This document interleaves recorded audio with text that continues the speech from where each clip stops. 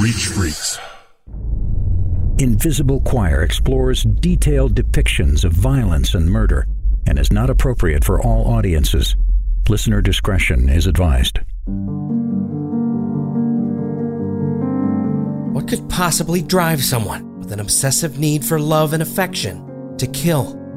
Is the absence of an extradition treaty in one's native country a tempting enough exit strategy to commit murder?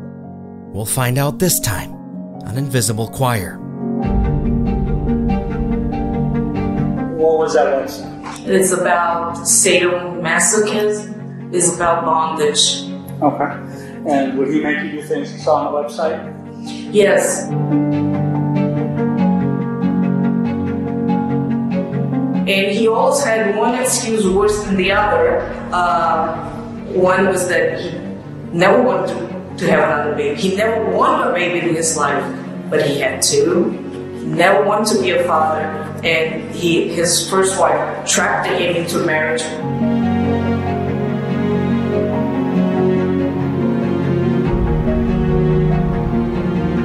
I'm going to put this gun to my head when he opens that door and see if I can make him realize that I'm in pain here. I'm desperate.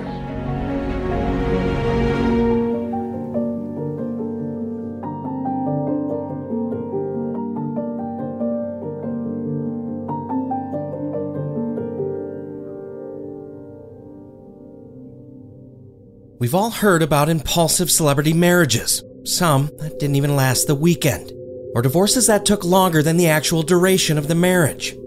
However, for most of us, marriage isn't something we enter into lightly. It's a much more formal and legally binding way to share a private and powerful expression of our love and commitment for one another. It's a way to tell the world that you're on a united front. Yet in reality, the reasons people get married are often varied and complicated. For most, the motivation to marry is based on the desire to bring out the best in the other person and to be the best version of ourselves in the process. But for a few, love and marriage is commingled with a desire for control or ownership. And getting out of that type of marriage can be difficult and even unsafe. And in rare instances, the person trying to escape that toxic a marriage may never even live long enough to regret it.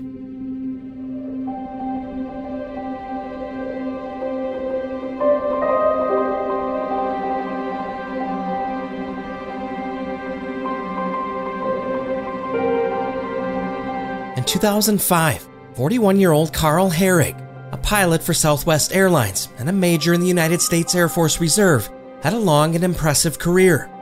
He was doubly blessed because he also had a close-knit family and solid lifelong friendships. Herrig was an accomplished and decorated combat pilot who carried out over 200 missions in Iraq and Afghanistan. He was also a man of character, honor, and courage. He maintained a close friendship with his ex-wife and his 2 teenage children, who lived in North Carolina. The only area of Carl's life that seemed yet unsettled was his personal life. He was newly single, having just ended a meaningful relationship with a Peruvian woman named Carla del Castillo. It wasn't a relationship that had run its course, rather, it only ended because they both ultimately wanted different things out of life, things that couldn't be reconciled.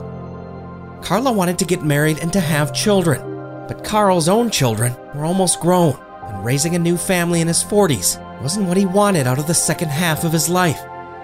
As a result, the relationship came to an end, and Carl would come to believe that Carla was the proverbial one who got away.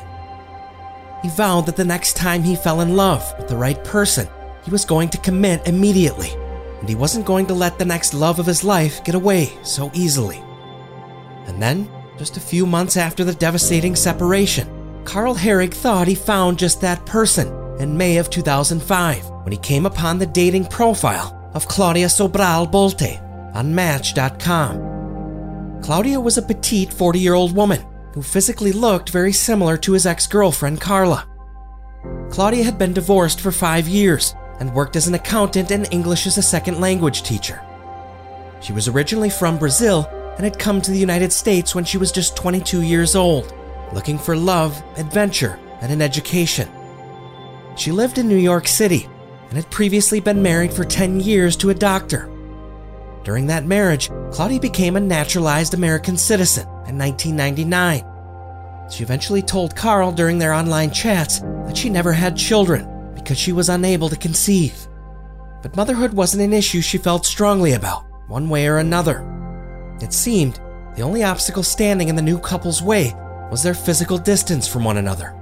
Claudia lived in New York, and Carl in Newton Falls, Ohio. Regardless, Claudia's online profile spoke to Carl, and he was willing to do just about anything to make their budding relationship work. Carl told Claudia that with his Southwest Airlines flying privileges, it wouldn't be a problem at all if things got serious with their relationship, as he was willing to transfer to Stewart Air Force Base in New York to be closer to her. To prove his interest and intent, he asked her to pick a day to meet and reassured her that he would be there. Claudia gave Carl just 1 day's notice, and sure enough, true to his word, he showed up on Claudia's doorstep. And when you spent the weekend in New York, who paid for everything? We shared, really. Okay. And after he came and visited New York, you continued talking on email and the phone? Yes, from that point on, actually, he proposed to me that same night. And then we basically, we agreed to get married that same very night. Okay, so let's walk back there a second. So he's in the weekend, Friday, Saturday, Sunday, and he proposed to you. He proposed to me that very Friday. Okay. And what did you think when he proposed to you? I thought it was great. I mean, I was very happy to hear that. But I said, oh, yeah, my intentions are to marry you because I like you, but we need to know each other better, and you need to move to New York. Carl was tall and handsome and showed up wearing leather pants and a willingness to commit. Their chemistry was instantaneous, and according to Claudia, he proposed to her the first night they met in person. She was so impressed with his physical appearance that she reluctantly agreed, and 2 weeks later, she flew to Ohio to meet Carl's friends at a couple's pajama party. And did Carl ask you to get dressed up? He gave me exactly directions as to what I should buy for me and for him, colors, everything, the model, the shoes. He went into details about what he wanted me to wear and told me to buy it. He said he was going to reimburse me for it, but he never did. Okay. And what did he have you buy? Sexy white silk pajama that was see-through and a high heel, I don't know how to explain, one of those Victoria's Secret shoe that has a pom-pom. I don't know how to explain. Okay, so a high-heeled shoe with a pom-pom on it? Yeah, everything was white or off-white, and it was very sexy. I feel like a hooker. I felt like a hooker, but he gave me directions, and he told me to buy him pajamas too, that were navy with some pattern, and I did exactly what he told me to do. Okay. 2 weeks after the party, Carl came to spend the weekend with Claudia and brought along his 16-year-old son. Claudia was looking forward to spending time alone with Carl, but decided to make the best of it and showed them both around the city. In retrospect, she was very upset that he brought his son and allowed her to pay for things. Despite her irritation, she went back to Ohio to spend yet another weekend with her new fiancé. That next trip was only their 4th time seeing each other in person. Carl told her to pack a small bag for a surprise weekend getaway. Though the real surprise was that Carl had planned an engagement party for Claudia. Although there was no ring or official proposal, Claudia went along with it. She met all of Carl's closest friends and their wives and girlfriends, and claims to not have understood the purpose of the party until much later. In her version of events, it was anything but a happy occasion. And did you find out that there was a special sort of party going on at Put-in-Bay? Well, I didn't know that it was a party, but it was. Everybody came to me to say, congratulations, congratulations. And I was embarrassed. I thought I was missing something on the English language. I said, what is that I am missing? Because I don't know what they are congratulating me for. And I was just, thank you, trying to giving it enough time for me to pick up and understand what they were congratulating me for. And they were congratulating me for my engagement. That was my engagement party that I had no idea. I didn't know anything about it. Okay. Did he give you a ring at that time? No. After the Put-in-Bay party and visit, you went back to New York. After the Put-in-Bay, yes, I think I took a bus, Greyhound bus back to New York because everything was me and I was running short of money, so I took the bus because I couldn't afford the airplane ticket. Okay. Going home in tears, Claudia wasn't sure this was a relationship worth pursuing. They had talked about getting married, but according to Claudia, she felt rushed into the decision. They tentatively decided to get married in August, which would have been 4 months after their initial meeting. This was quick by anyone's standards, but in her version of events, Carl was so enamored by her that he needed to lock her down as soon as possible. He wasn't willing to risk losing another once-in-a-lifetime love again. Because he felt that me being in New York and all those pictures that I had on Match.com, and I hadn't yet taken them down. He was afraid that somebody else was going to propose to me, and he was going to lose me. So he said we better close those 500-mile gap because you may change your mind about marrying me. So he was anxious to get married, very anxious. Okay. And so did you guys move the wedding date up? Yeah, then all of a sudden he said, let's forget about this whole thing about marriage, wedding reception. Let's just go to Las Vegas. Okay. And you guys went to Las Vegas? And then he said we can have our wedding reception after we get married. Let's hurry up and get married before you meet somebody else. As a commercial airline pilot, Carl was entitled to a free ticket to Las Vegas, yet Claudia recalled having to pay her own way, including footing the bill for the clothing they wore and their hotel room. Once they arrived, things didn't go very smoothly for the almost newlyweds. Without warning, Carl changed his mind and thought they were rushing into things. His friends and family wanted him to wait. No one understood the rush to marry a virtual stranger. Relieved, Claudia stated that she was willing to wait too, but the very next day, Carl changed his mind again and impulsively said, let's just do it. Though most would take reasonable issue with Carl's indecisiveness, Claudia just went along with it. She would later explain that her passive personality and willingness to go along with just about anything was culturally driven, and that she was raised from a young age to play deference to men. So 50 days after their first meeting on June 5th, 2005, Carl and Claudia were married. It was only the 5th time they had actually met in person. After their quickie celebrity-style Vegas wedding, they each went back to their respective lives, both seemingly stunned at the reality of a marriage with someone they barely knew. Carl flew back to Newton Falls and Claudia to her job in New York. She didn't tell anyone she had gotten married because she was embarrassed at how abruptly it all ensued. She also had a feeling the marriage wouldn't work out because the new couple had already briefly discussed seeking an annulment. Upon Claudia's return from Las Vegas, she had some damage control to do with her job because she had unexpectedly missed 2 days of work due to their impulsive decision. When she returned to New York, she lied and told her boss that her car had broken down on the drive back from Ohio. Just 2 weeks later, Carl allegedly called her at work to demand that she tell her boss immediately about the marriage, or that he would do it for her. I went into her office and I told her everything. I said, I'm so sorry that I did this, that I lied about marriage. I was very embarrassed. And she said, "You fired." Okay. And so then did you decide to move to Ohio?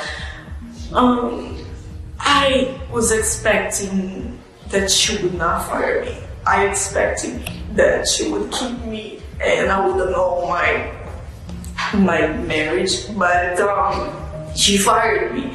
And then it was so hard to get that job because I had been fired from my other job and my resume wasn't looking too good. Imagine being fired again. New York is competition is very hard, and if your resume is not very good, you don't stand a chance. So I knew that for me to get another job with that,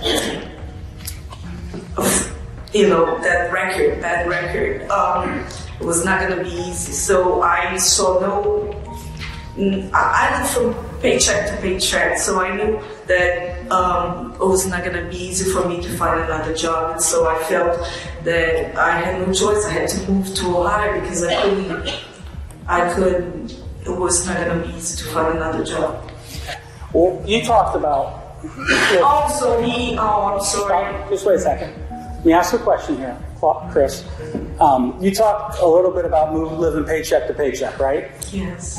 Now, you did have a decent-sized sum of money saved up, correct? Yeah, but that money was not to use on a day-to-day basis. It was just, to keep that money.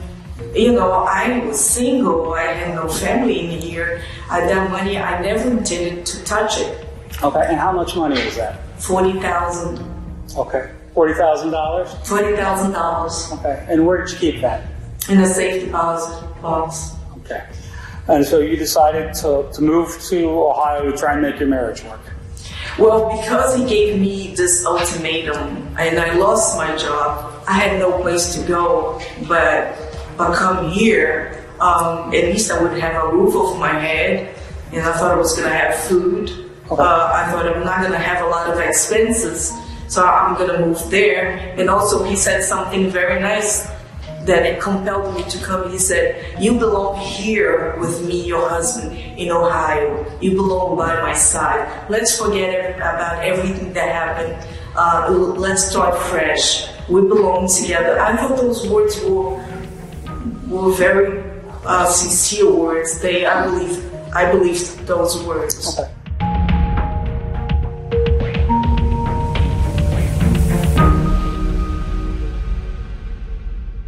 If you haven't noticed by now, there's a growing pattern in Claudia's recollection of events. In every story she tells, she's always the victim, always being told what to do and when to do it, and has very little power in the apparently dysfunctional dynamic. She described herself as a meek and submissive new wife, but as we'll later find out, Claudia wasn't the meek and powerless woman she wanted to portray to authorities. In fact, her life's history indicated that she was actually a bold and confident woman who went after her dreams and turned them into realities, despite enormous obstacles, such as language and educational barriers.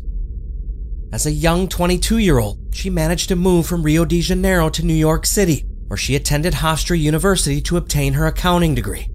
She then married a doctor, divorced, and had an important job as a controller for a large national publishing company. She had also managed to purchase her own condo, regularly sent money back to her family in Brazil each month, and still amassed a large cash savings. Yet in Claudia's version of events, her apparent role in the marriage to Carl portrayed her as the exact opposite of the way close friends and co-workers had come to know her. But due to her alleged quiet nature, Claudia found herself without a job and decided that perhaps a fresh start with a new dashing and handsome husband was the right choice for her. Unfortunately, the moment she arrived in Ohio, she was extremely unhappy with the living arrangements. Carl had moved his then 16-year-old son Brent in to live with the newlyweds. Claudia described Brent as a 6'4", mildly autistic and overweight teenager. She had been expecting to start a new life where her husband would take care of her, both emotionally and financially. She was anticipating a never-ending supply of love and devotion. Instead, she was immediately thrust into the role of active stepmother, taking care of the teenage son she neither expected nor wanted. And while Carl paid the mortgage and utilities, he expected his college-educated wife to contribute to the household expenses by purchasing groceries and her own clothing. This was something Claudia found both offensive and outrageous. And you still had your condo in New York? Yes. Okay, and were you able to rent that out? I rented that out. Okay. And so when you moved out to Ohio, what did you find? Oh, I found Brent there, his 6'4", 16-year-old autistic son there, and I was confused about what he was doing there. And why were you confused about the fact Brent was living with him? Well, I didn't know he was living there. I thought he was spending some time in there, but it was our honeymoon. I didn't expect to see his kids spending vacation on some days in Newton Falls. He lived in North Carolina. I was surprised to see him there. Carla told you that Brent lived with his mother in North Carolina. Yes. So you move out here to Newton Falls, and you're living with Carl and Brent, correct? Well, yeah. He said, the situation with my son, his mother's not raising him correctly. He gained a lot of weight. I want to straighten out this boy, his hygiene and everything, so I need him with me for a while. Do you mind? If I said no, it was going to be a big problem. I said, well, okay. Oh my God, he's already here. Not only was it not the honeymoon she was expecting, but Carl told Claudia that he was making a career change that would result in his pay being cut almost in half. Instead of making $120,000 a year, he was suddenly making closer to $60,000. As part of his career change, he needed to immediately leave for Texas for 3 to 4 months of training. This left Claudia in charge of feeding and caring for a growing teenage boy, which caused in her a growing resentment. Claudia felt it was unfair that she had to use her savings to support herself and Brent while Carl was away, and in December of 2005, she got a job and began working as an accountant again to help alleviate some of the financial pressure. She continued to have nagging doubts about their marriage, and they both kept their finances and bank accounts separate. She didn't know how much money Carl actually made at his new job. She just knew that he gave her a menu of meals he wanted to eat and expected her to purchase the groceries and to do all of the cooking. When Carl eventually returned from training in Texas, his work schedule meant that they wouldn't be seeing each other as often. He regularly flew for 2 to 3 days at a time and would only be home for 1 or 2 days before having to go back again. On top of his new flying schedule, Carl also had to spend weekends away flying for the Air Force Reserves. In the limited time they did spend together, Claudia found Carl to be controlling and claimed that his alleged sexual demands were distasteful and degrading. He continued to pick out all of her clothes and only allowed her to wear open-toed shoes, even in inclement weather conditions. When Carl was home and you guys were in the house, did he have specific requirements for what you wear? Yes. Basically, I could only wear a skirt, short skirt with heels. He liked that pom-pom heel, but I could wear other shoes as long as it was high heel, open toes, and just a very small top.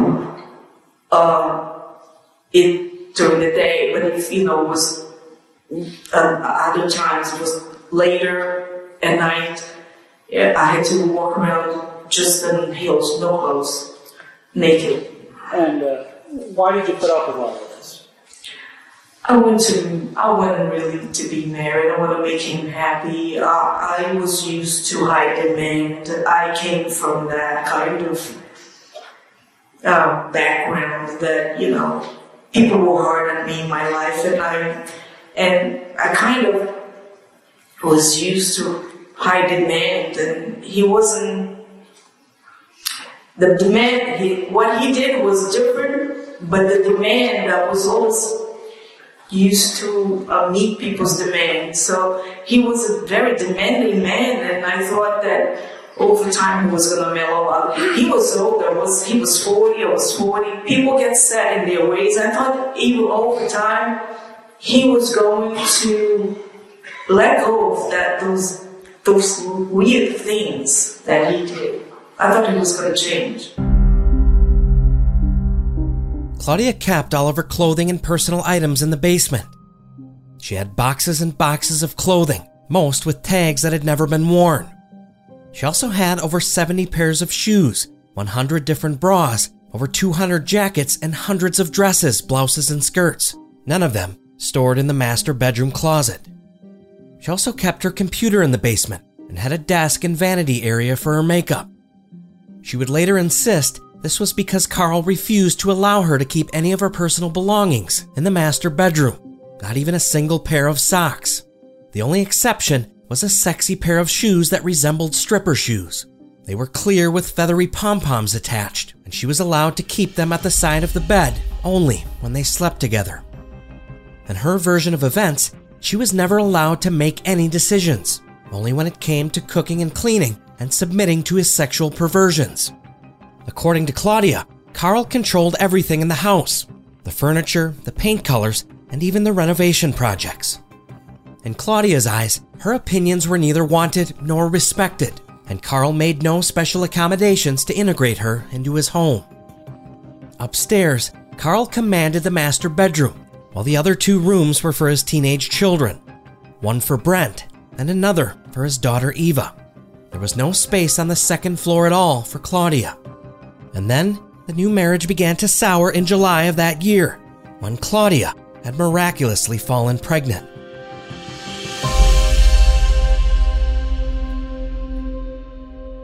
Let's walk back to July of 2005, right after you guys got married. You got pregnant. I got pregnant. Okay, is that a surprise?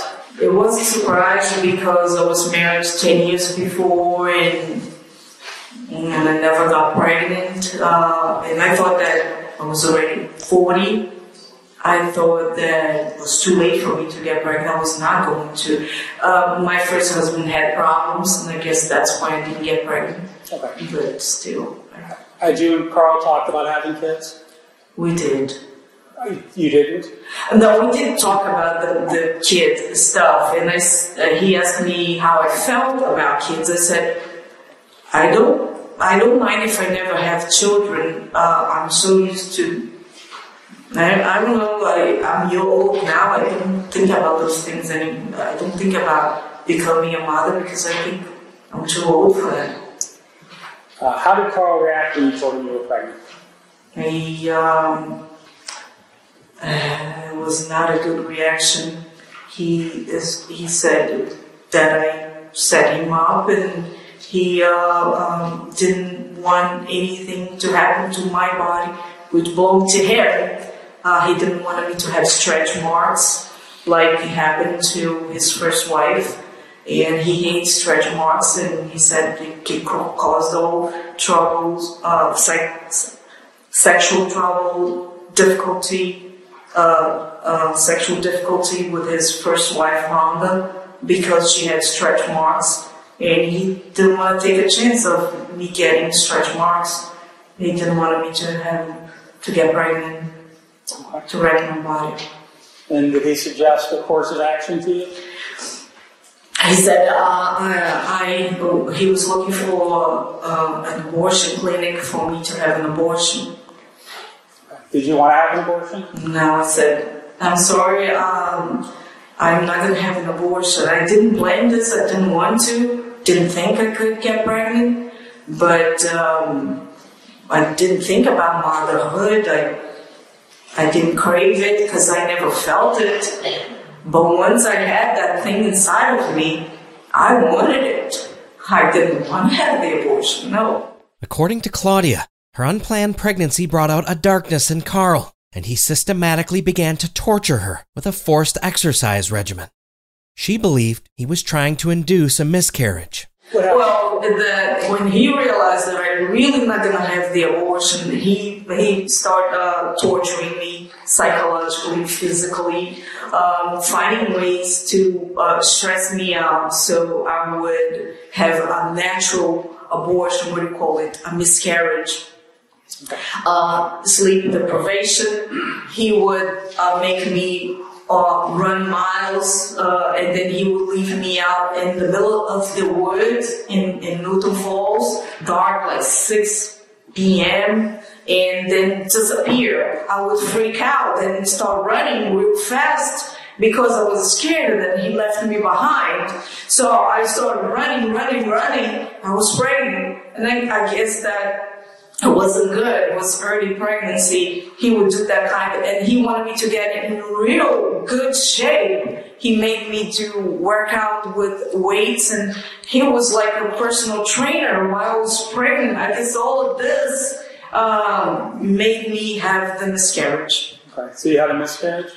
I did have a miscarriage, yes, in the middle of the night, and I woke him up and said, Carl, I'm feeling a lot of pain. I haven't seen the blood. I'm having a lot of pain here, like I'm having my period.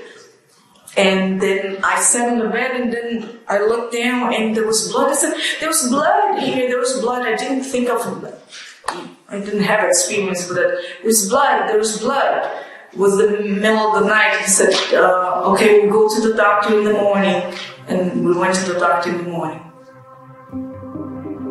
After Claudia's miscarriage, things changed between the couple. Carl felt she was either lying about the pregnancy and miscarriage, or that she set him up and got pregnant on purpose without his knowledge or consent. Then in February of 2006, Claudia got pregnant for a second time. Once again, she alleged that Carl was livid and thought the entire thing was a setup. He then again demanded she get an abortion, and when she refused, his alleged torture tactics began all over again. This time, he added in sleep deprivation, forcing her to stay awake until nearly 3 a.m. every morning watching television shows. Claudia claimed that Carl made her sit at his feet and wasn't allowed to talk to him or touch him. She still had to get up each day at 5 o'clock in the morning, and with the sleep deprivation and exercise regimen, this sustained, quote, torture resulted in yet another miscarriage. As a result, Claudia fell severely depressed, which, coupled with Carl's sexual demands, became another source of stress for the couple. You and Carl had an active sex life, correct? We did, but it was not normal sex. Okay. Carl had issues in the bedroom? Yeah, he was not able to perform without Viagra or without bondage or without something weird or me pretending to be dead. He would not get an erection with normal sex. And you talked earlier in your interview that was played about a website called Hogtied. Hogtied. What was that website? It's about sadomasochism. It's about bondage. Okay. And would he make you do things he saw on the website?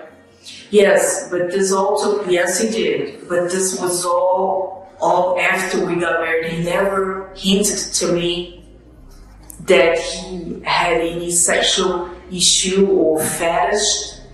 Is that called fetish? Fetish. I cannot say that word. Do you know what I mean? Yes. I never noticed before we got married. What I know is that he was very nervous about his penis. He had a lump in the middle of his penis that he said some woman, when he was deployed, he went to Germany. She sat on his penis. She broke it. He has this lump, and that turned into cancer. He was freaking out about having cancer, and he was freaking out about not performing. He asked me if I was going to leave him. I said, no, I know that a lot of men have sexual issues because they get nervous and they cannot perform. I didn't see anything wrong with that. I didn't see it coming. I didn't think anything.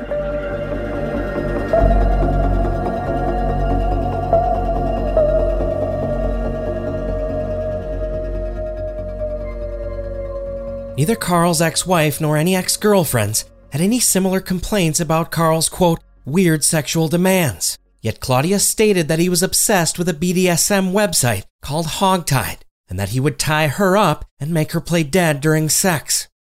She believed his deviant interests were a sign that he had been traumatized or sexually abused as a child, and she thought she would be able to help him overcome these fetishes over time. But that didn't happen, In fact, Claudia was also forced to watch what she believed were pornographic television shows about sex. He made her watch a British television program called Mile High about pilots and crew with loose morals who slept with each other and engaged in threesomes and a swinger lifestyle. She was especially outraged that it depicted men having sex with other men. The other show he apparently forced her to watch was called Big Love, which was about a man who was an LDS fundamentalist who practiced a secret life of polygamy. She also stated that Carl eventually demanded she bring over a maid from Brazil to act as his second wife in their relationship, because apparently one Brazilian wife wasn't enough. Okay, and where did you want to get a maid from, and why did you want to get a maid? He wanted a maid from Brazil. He wanted to be like, he watched the show called Big Love, which is a man with multiple wives, and he wanted to bring a maid from Brazil. He said, you work a lot, so she'll do the house cleaning and she'll be like my second wife. And you're only going to get the good part, you're going to get the sex, she's going to do the cleaning, and then we're all going to have sex. It's going to spice up our sex life. Okay. And did you give him your opinion about that idea? I did. And what was your opinion about that idea? I said, talk to the hand. I'm not listening to this kind of stuff. Okay. And how did that go over? He wouldn't stop. He was also saying the same thing to me. Talk to the hand. I want this maid. You're going to make it happen. You're going to file the papers. You know exactly what to do. I want this maid here. And we both would talk to each other, talk to the hand. We're not listening to each other. Okay. And I think on your interview you talked about another show you liked called Miles High. Miles High. And what was that TV show about? Miles High was about the lifestyle of that he really, that's the whole reason why I think now he left the U.S. Force. Miles High was about pilots and the pilots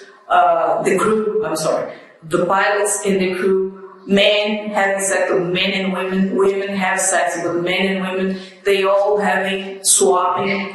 It was, what is that called? RG? O-R-G-Y? Like swinging, it's like big. And so that's what the show was about? That's what the show was about, and I was forced to watch men with men, women with women. It's a big sex party. Now, did Carl talk to you about engaging in this sort of conduct?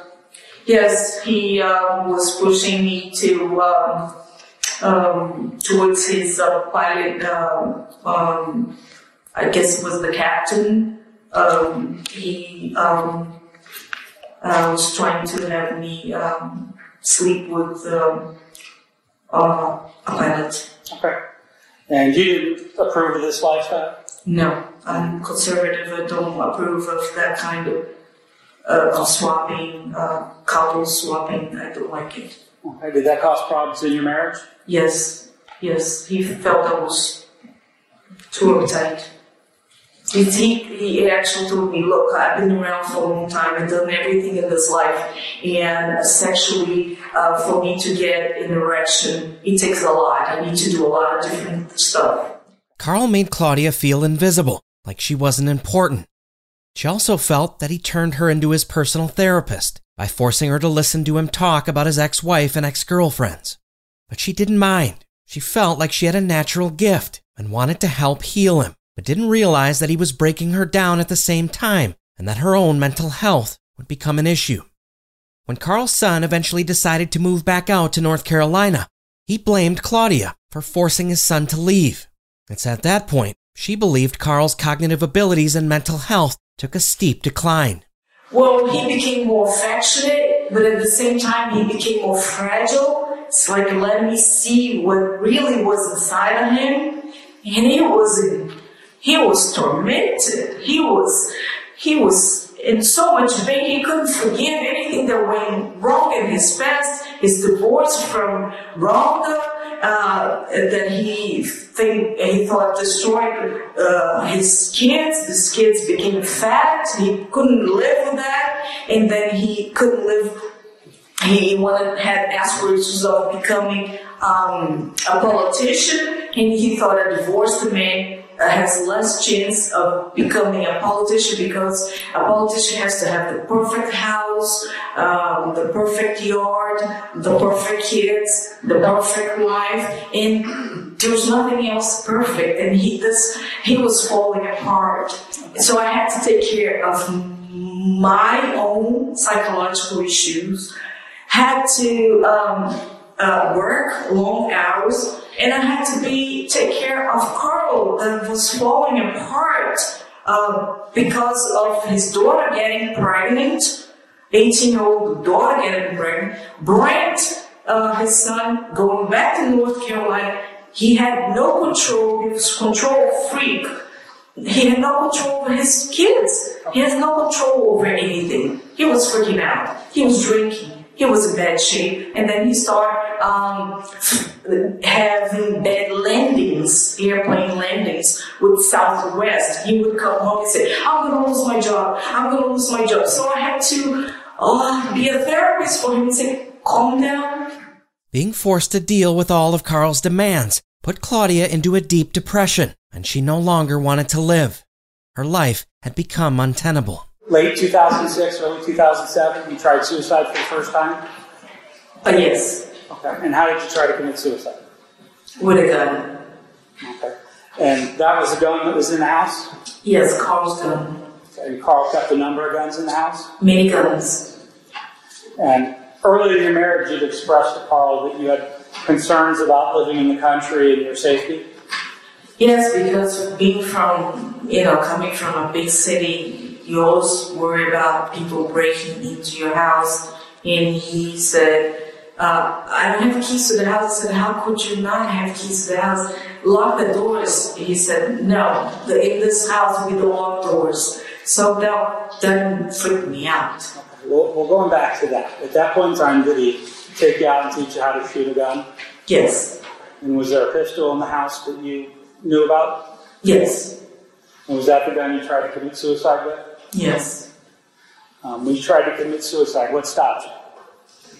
I didn't have the courage to do it. So I was afraid of not dying, just getting wounded and not dying. So I didn't have the courage.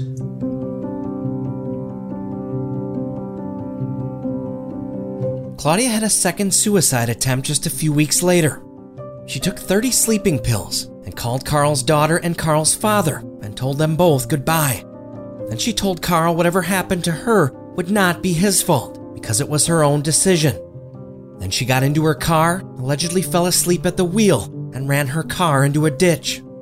She woke up in the hospital, and when they tried to send her home, Carl interfered, which caused her to be committed for 8 days. The hospital was initially prepared to let her go home the next day, until Carl pointed out to the nurse that she had attempted suicide twice within a few weeks, and then had her committed involuntarily against her will. She begged him not to commit her because she was in the middle of a big audit at work and was worried she would lose her job. Before Claudia returned home, Carl took all of his guns over to a family member's house, as he wasn't sure if her suicide attempts were a cry for attention or if she truly wanted to die. He found it suspicious that her attempts at self-harm always followed his request for a divorce. Either way, he cared about her and wanted her to be safe, so he removed his extensive gun collection from the home. While Claudia was away for those 8 days, she was able to gain clarity about her marital issues and eventually came to the conclusion that all of her suicide attempts were Carl's fault. In Claudia's version of events, it was Carl's mental problems that had become so severe that she was forced to call a family meeting. It was a planned intervention to save her husband from himself. Well, in his situation, he was not doing well. It was affecting me. Okay. And did you decide to do anything after you got out of the hospital to try and make yourself feel better or get out of the situation? I called his family. I called his family to let them know that he was sick and he needed medical help, psychiatric help. I wasn't able to help him anymore, to stand up to him. I wasn't strong enough by myself to control him. I needed help from his parents, from his family. And so when they say let the cat out of the bag, I spilled the beans. I let everybody know that that man was suffering from psychological issues. Okay, well, let's stop there. So you talked to his family and told them what was going on. I had to. Right. And you had a meeting with his parents. I requested a meeting with the entire family in my house to let them know everything that was going on in their marriage, like short from what was going on sexually. Well, that's the only thing I didn't reveal, but everything else I revealed about the money.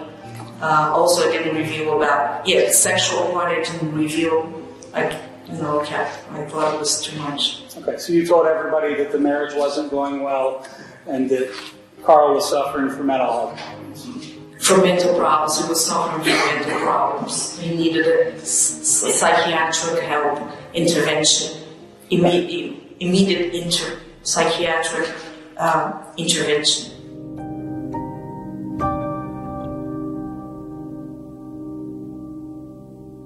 Claudia left the meeting believing that Carl's parents were on her side. In her recollection, they sided with her and even told Carl to leave her alone and to let her wear what she wanted, when she wanted. They gave Claudia their full support. She finally felt validated as the victim and felt relieved that they agreed that Carl was her abuser. However, Carl's brother Steve wasn't buying it. He allegedly told Claudia in her recollection of events that she was the terrible person and that his parents shouldn't help or support her, and that she better not call the family together ever again to discuss Carl. He told Claudia that her and Carl's marriage was none of their business, and that if it wasn't working, they should get a divorce and stop bothering the rest of the family with their problems. Claudia was upset with Steve, but ultimately agreed with him and eventually asked Carl for a divorce. She even placed a new ad on Match.com, and before long, she met a new man and they began dating. Claudia had no intention of staying single for long. I went on Match.com and I started looking for a boyfriend. And did you meet somebody? I did. What was his name? Bruce Rogers. And did you guys start carrying on correspondence?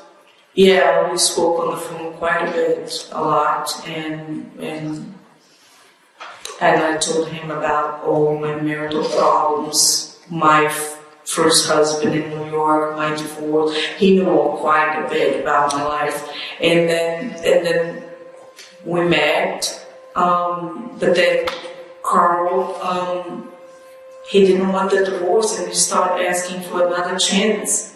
And then I was divided between somebody that I had already met and Carl asking for forgiveness. And I figured, well, if he's asking for forgiveness and I'm married to him, it's easier that I give him another chance.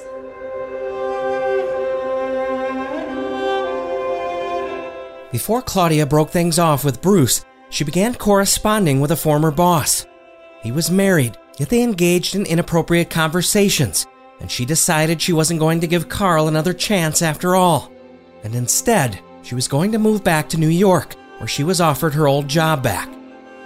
She told Carl they each needed to date other people, and that if they were meant to be together, then they would find each other once again. She was no longer passive or depressed. She was hopeful and confident, and excited to head back to her old life to recapture herself. Then, just a few days later, something happened to change all of her exciting new plans.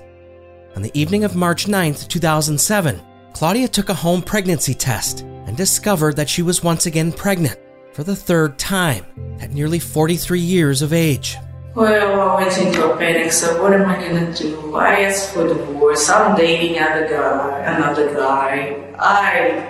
He's seen Bertha. What am I going to do now? I'm going to tell him that I don't want this divorce anymore. I freaked out. And pregnancy was never a reason for Carl for him to think that that's the reason to make things work out. So I knew my chances of reverting the damage of pushing him away, telling him to go date Bertha or whomever he wanted to date, me dating another guy. He saw that I had a profile. I thought I did so much damage to my marriage.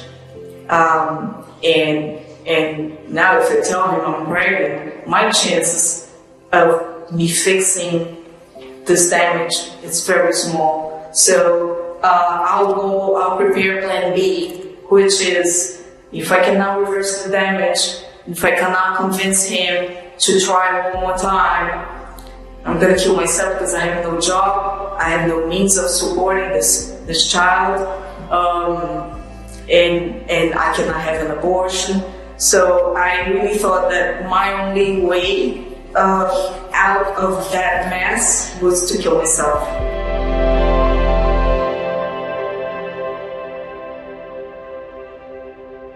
Claudia knew there was a very slim chance of Carl ever taking her back or allowing her to keep the baby.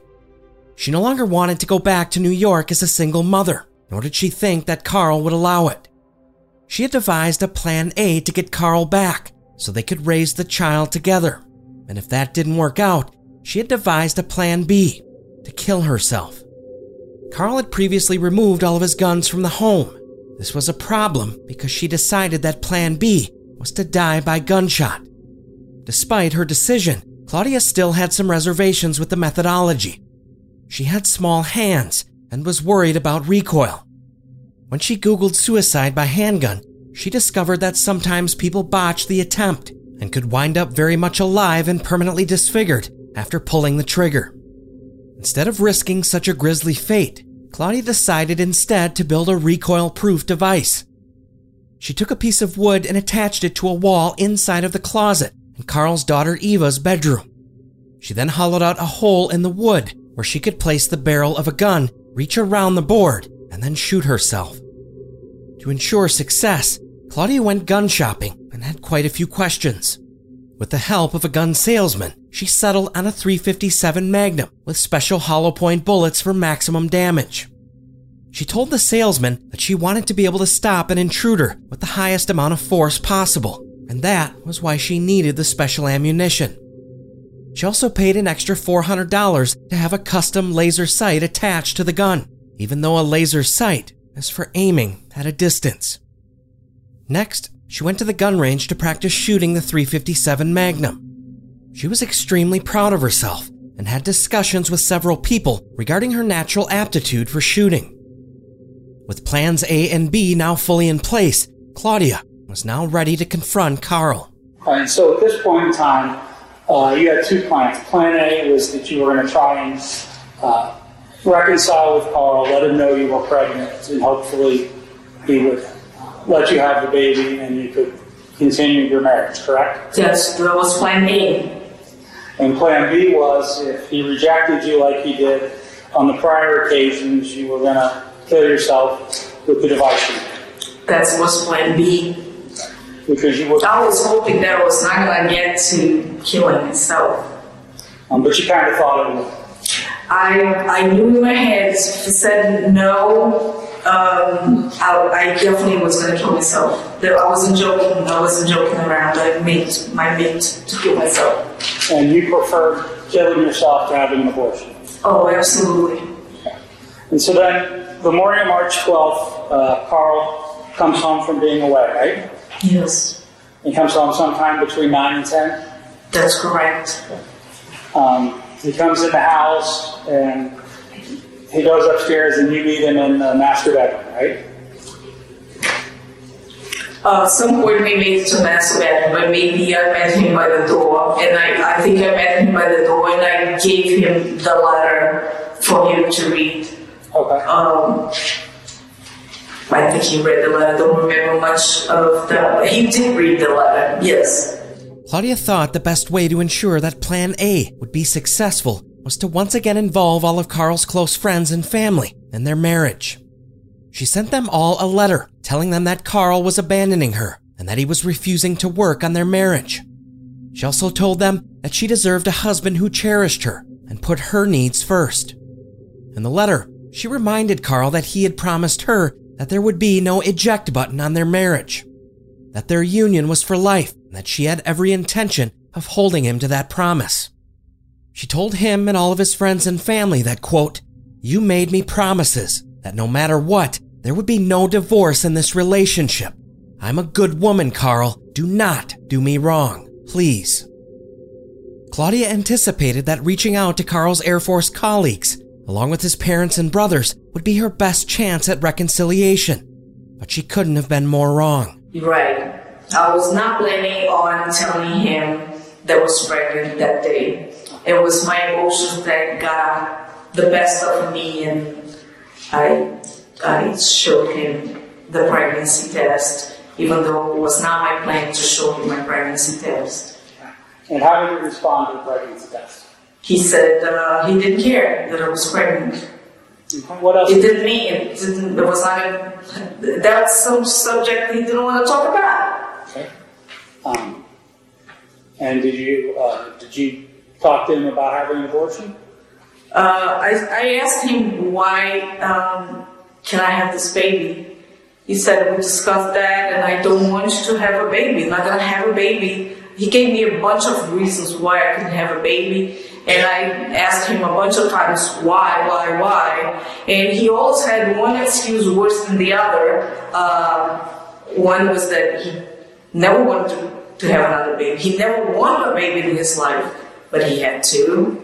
He never wanted to be a father. And his first wife trapped him into marriage by being pregnant. And he didn't want it. That didn't sit well with him. A woman coming to him and say, "I'm pregnant." Didn't sit well with him. I said, "Why can't I have this baby?" He said, "I don't want to be a father." Then I asked again. Then I gave him an option. I can go back to New York, have it by myself. He said, "I don't want to be a father." Then I think I said, I go back to New York, have it by myself.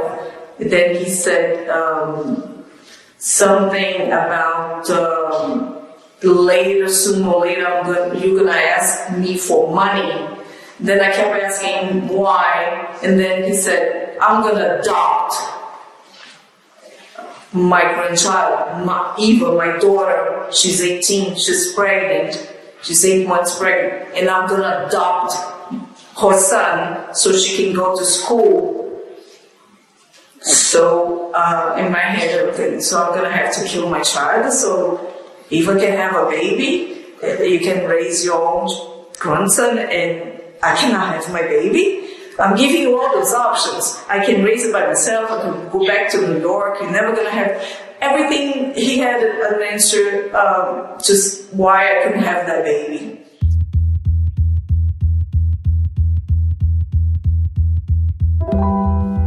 Claudia alleged that Carl was so upset with her after sending out the letter and confronting him with the ultimatum that he grabbed her by the neck and threw her on the bed, where they struggled for a few minutes. She felt betrayed that he was choosing another baby over their baby. He coldly asked her to leave the room so he could shower and lock the door. He took over an hour, and while showering, she fell into a great despair. She then began drinking alcohol, which was something she normally didn't do, and then grabbed her gun in a last-ditch effort to try to make Carl talk to her. I'm going to put this gun to my head when he opens that door and see if I can make him realize that I'm in pain here. I'm desperate. I want him to realize that I'm really desperate. I want him to take me seriously, and I want to talk more. I thought that maybe if I had more chance to say more things to him, if we sat and looked eye to eye, I would have a better chance. So all I wanted is more of his attention. When I put that gun to my head, I didn't really think at that moment I was going to pull that trigger. I want his attention. They continued talking, And even though Carl had previously removed every gun from the home and went out of his way to keep Claudia from harming herself, this time was apparently different. Claudia alleged that Carl allowed her to keep the gun that she was now pointing at her head as she pleaded with him over their unborn child's life. When he opened the door, he saw that he didn't have much of a reaction. He just stared at me for a while, 5-10 seconds. He didn't do a thing. He kept staring at me, I kept staring at him, and I was crying. I was crying, and he didn't have any emotions to his face, nothing. I couldn't read him. No emotion. All of a sudden, he grabbed me. He grabbed my wrist and my throat, and he grabbed me, and he just grabbed me. And then when he was done grabbing me, he just pushed me. He pushed me, and I fell back, and I hit a wall, or there was a bedroom in the middle. I hit that wall, the door frame in that area. I hit my back, my head, and I just stayed there. We continued talking for a while I was on the floor and he was standing.